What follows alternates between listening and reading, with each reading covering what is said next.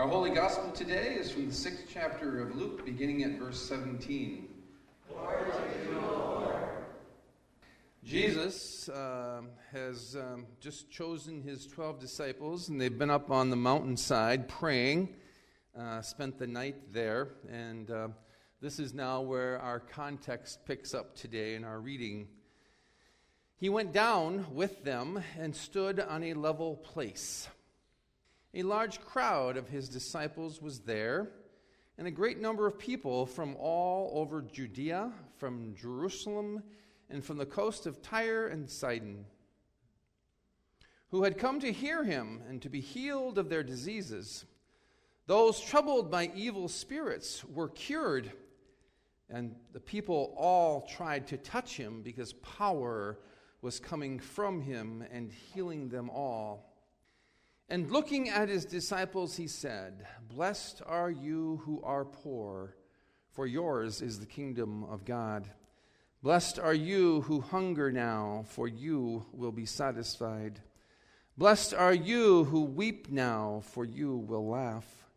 Blessed are you when men hate you, when they exclude you and insult you and reject your name as evil because of the Son of Man. Rejoice in that day and leap for joy, because great is your reward in heaven, for that is how their fathers treated the prophets. But woe to you who are rich, for you have already received your comfort. Woe to you who are well fed now, for you will go hungry. Woe to you who laugh now, for you will mourn and weep. And woe to you when all men speak well of you, for that is how their fathers treated the false prophets." The gospel of our Lord. I invite you to pray with me as we pray the Holy Spirit prayer in our time of meditation together today. Let us pray. Come, Holy Spirit, and fill the hearts of your faithful, and kindle in us the fire of your love. Send forth your Spirit, and we shall be created, and you shall renew the face of the earth. God, who by the light of the Holy Spirit, who instructs the hearts of the faithful, granted by that same Holy Spirit, we may be made truly wise and ever rejoice in his consolations. This we pray through Christ our Lord. Amen. Super Bowl Sunday. We are all just sitting with eager anticipation to watch the epitome of all sporting events. Some of us can't even wait. I find it more than ironic that this gospel passage before us this weekend is with us on the same weekend when the height of the professional sports world is at its peak. And millions upon millions of people all over the United States and all over North America and all over the world are going to be watching this spectacle of the Super Bowl, where a 30-second commercial will be on display for a record $7 million.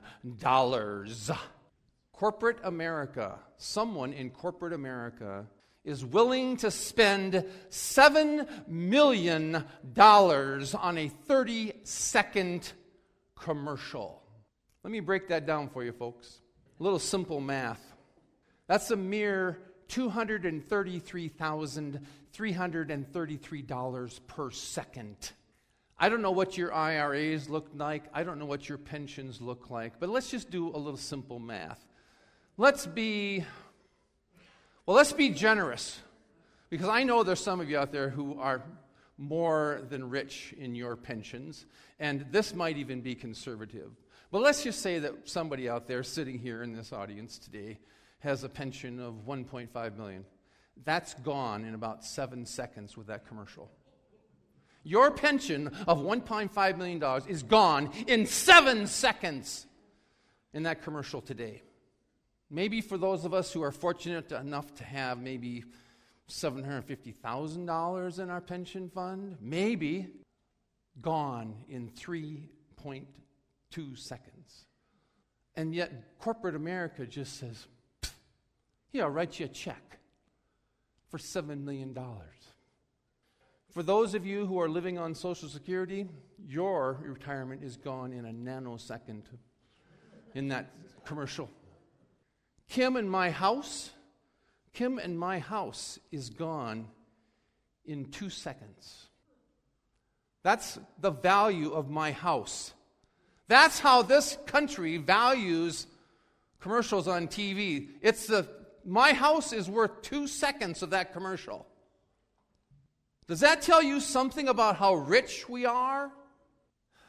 And yet, corporate America complains because they have to pay 28% in taxes. Oh, me, oh my, I have to pay 28% in taxes, but I can pay $7 million for a 30-second commercial. Okay, I'll stop picking on corporate America now. In many respects, the words that Jesus speaks to us today on the Sermon on the Plain are words that God has been telling us for a long, long time. And I am here to remind you once again of some of those things that God has been telling us for oh so long. The prophet Isaiah spoke of it and laid it out. Isaiah spoke of God's economy, of God's justice, of God's divine economy. From Isaiah 40, prepare the way of the Lord in the wilderness, make a straight highway for our God in the desert. Every valley shall be lifted up, and every mountain and hill be made low, and the uneven ground will become smooth, and the rough places plain. And the glory of the Lord will be revealed, and all mankind will see it. For the mouth of the Lord has spoken. And then he goes on and says even further. He says, a voice says, cry out! And I asked, what shall I cry out? All flesh is like grass, all its glory like the flowers of the field. The grass withers, the flowers fall, and when the breath of the Lord blows on it, indeed the people are grass. The grass withers, the flowers fall, but the word of God stands forever. God has been telling us the same stuff for a very, very long time. Even the mother of Mary, even the mother of Jesus, Mary, spoke of it in her song of the Magnificat, the Song of Mary, that I loved and I love to hear every year during the season of Lent. In her mercy, his mercy extends to those who fear him from generation to generation. He has performed mighty deeds with his arm. He has scattered those who are proud in their inmost thoughts. He has brought down the rulers from their thrones and lifted up the humble. He has filled the hungry with good things, but sent the rich away empty. And he has helped his servant Israel, remembering to be merciful to Abraham and his descendants forever, just as he promised our ancestors. Every day of our lives on this God-created earth, every day is absolute, pure gift. And each and every one of us is truly vulnerable. But for the grace and the mercy of God. I think about Jan Anderson this week, who went into the emergency room on Tuesday. They thought it was just a simple appendicitis, but it was more than that. It was a perforated bowel, and she had major, major surgery. That far. How vulnerable can you get? Jim Bayless had a valve in his heart that was really messed up. The doctors went in and replaced that valve, and he's doing fantastic now. But he's just one little teeny valve away from going to be with God. You know? All of us, every one of us, is truly vulnerable, and we live every day by the grace and the mercy of God. And yet every day is a day, as that Old Testament passage says to us today, every day is a day to live with the trust and the faith in God, who has a vision, who has an economy and a divine justice that is constantly calling us for leveling of the ground, a leveling on Super Bowl Sunday, a leveling of the playing field for all people. And this is the tension that each of us lives in, with, and under every day of our lives. And I certainly hope that you live in that tension. I believe that as people of faith, it is our responsibility to live in that tension. I'm pretty sure, I don't recall for sure, but I'm pretty sure that I shared this with you a few years ago. It's something that was in my notes from when I was on internship in Seattle, Washington, and that was just a mere 39 years ago. It's hard to believe that I actually keep notes from my internship 39 years ago. But this is what I shared with the people of Emmanuel Lutheran Church in Seattle, Washington on my internship. I must have preached on this text back then. I said, I think of Jesus as the great equalizer. Regardless of your social or economic status, when we stand before Jesus, we are all on a level plane. When we stand before Jesus, we are all on a level plane. It doesn't matter who you are. Jesus meets us where we are. He comes to be with us, and he walks alongside of us regardless of our life circumstances or situation. Whether we are rich or poor, whether we are mourning or grieving, or at one of our highest points in our lives, he comes and he's with us. And even though his sayings and his teachings oftentimes, they cut like a knife, his truth reveals us. It reveals us for who we really are, and it convicts us. That's one of the things that the Word of God does. It convicts us. Ask Pastor Les Nemi, he would tell you that. You have to have a little bit of law and gospel together. And yet, there's something about this cutting like a knife, this truth about who we really are, that it not only convicts us, but that it also transforms us. I would like to think that God's conviction, that God's convicting word also works to transform us.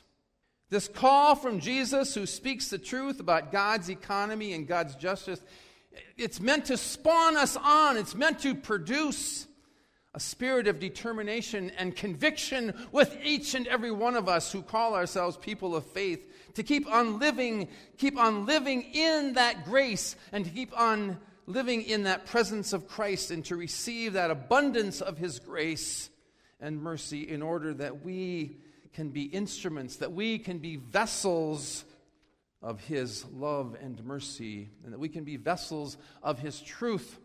And that's to be lived, and it's supposed to be spoken to the world that desperately needs it, and desperately needs to be reminded again and again and again what has been God's intention for us all along. What did the writer of Isaiah say? But the word of the Lord stands forever. Something else that I think is worth noting is that Jesus' healing, at the very beginning of our text, it talks about Jesus coming down off of the mountaintop, and his disciples were with him, and there was all of these people who were gathered around down on that level place. And people were gathering around because they knew that this guy healed people, that just being within his presence to get an opportunity to touch him would be an opportunity for them to be healed. One of the things that I find interesting is that all of these healings, there's nothing in this passage that said that Jesus discriminated as to who he was or was not going to heal. His healing was completely non-discriminant. He healed both Jews and Greeks, and I think it's fair to say, especially because this is very, very early on in his ministry, that many of those people who came to be healed, they were non-believers, or they were soon to be or yet to be believers. And this passage doesn't mention whether the people were rich or whether they were poor. His healing words and his healing actions were completely, did you hear that word? Completely indiscriminate Jesus was the presence of the kingdom of God coming near into the lives of these people, and irregardless of their religious or their social or economic status, Jesus was there in that place, in that moment, and he was there for everyone. That's part of God's divine economy. That's a part of God's divine justice. Reverend Barbara Brown Taylor wrote that this Sermon on the Plain, it is not advice, it is not a prescriptive sermon, it's not advice at all. She says it's not even judgment. She said it is simply the truth about the way things work. I think there's a whole lot of truth to that. She says that Jesus addresses every blessing and every woe to every person. Jesus addresses every blessing and every woe to every person, as if to say that this is the human pattern. This is where all of us live each and every day of our lives. We are moving continuously from blessing to woe, to blessing to woe, to blessing to woe. And if you don't believe that, then you're fooling yourself and you're lying to yourself. Reflect back on your life and notice the number of times that you have experienced extreme blessing and at the same time you've experienced woe upon woe.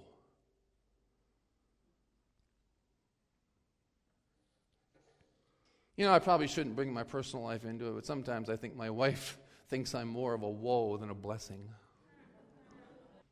And that's true. That is so true.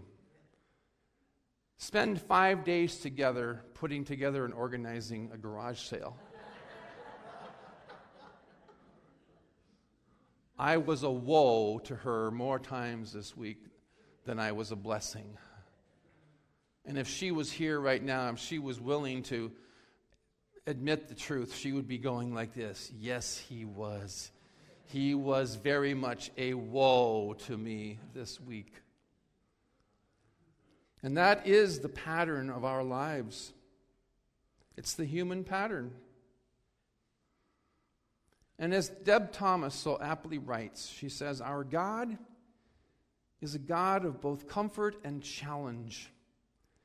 In this divine economy, we are, all of us, on one level. Blessed and woeful. Saint and sinner. We occupy this plane on this beautiful and yet broken world together. In Matthew, the version of this Sermon on the Mount or the Sermon on the Plain, Jesus says, "Blessed are those who hunger and thirst for righteousness, for they will be filled." My prayer is that this will be a part of our daily prayer life, that we will never, ever lose the hunger or the thirst. Should we never, ever lose the hunger and the thirst for God's divine justice and God's divine economy. That should be one of our daily prayers, to never lose the hunger or the thirst for God's divine economy and God's divine justice. In just a few moments, we're going to sing a hymn that we do not sing very often here, but so it might be a little bit of a struggle, but it does have a nice, catchy tune. We come to the hungry feast. And some of the words in that speak to this passage today. May we, as the people of God who live in trust and faith, may we continually stay hungry for a word of peace. May we stay hungry for unsatisfied hearts to sense and to know the love of God. May we stay hungry for a world to be released of hungry folk of every kind. Those are some of the phrases in this hymn that we're going to sing in just a few moments. I'm going to conclude today with a reflection from Mother Teresa. I think I've shared this with you before, but I think it is very apropos to this passage today. Mother Teresa, when she was living, she said this. She said, I used to pray that God would feed the hungry, or to do this or to do that. But now I pray that God will simply guide me to do whatever it is that I am supposed to do, or whatever it is that I can do. She says, I used to pray for answers. She says, but now I'm praying every day for strength. And she wrote and she said, I used to believe that prayer changes things, but now, she says, I know that prayer changes us, and that we change things when we are changed. May we keep moving forward each day with Christ ahead of us, as Pastor Al always reminds us, that Christ is always ahead of us. That this divine justice, this divine economy, this level plane of God, this Word of God, it is always out in front of us, guiding us to do whatever we're supposed to do, or whatever it is that we can do. Continually praying for strength, for the faith and the assurance that prayer changes us and makes it possible for us to be agents of change in the world. Amen. Please join with me as we confess together our Christian faith in the words of the Apostles' Creed. I believe in God, the Father Almighty, creator of heaven and earth. I believe in Jesus Christ, his only Son, our Lord. He was conceived by the power of the Holy Spirit and born of the Virgin Mary. He suffered under Pontius Pilate, was crucified, died, and was buried. He descended into hell. On the third day he rose again. He ascended into heaven and is seated at the right hand of the Father. He will come again to judge the living and the dead. I believe in the Holy Spirit, the Holy Catholic Church, the communion of saints, the forgiveness of sins, the resurrection of the body, and the life everlasting. Amen. Now please pray with me the prayer our Lord has taught us to pray. Our Father, who art in heaven, hallowed be thy name. Thy kingdom come, thy will be done, on earth as it is in heaven. Give us this day our daily bread, and forgive us our trespasses, as we forgive those who trespass against us. And lead us not into temptation, but deliver us from evil. For thine is the kingdom, and the power, and the glory, forever and ever. Amen. May the Lord bless you and keep you. May the Lord make his face shine upon you and be gracious unto you. The Lord lift up his countenance upon you and give you peace. Amen. Hallelujah. Go in peace. Share the good news. Thanks be to God.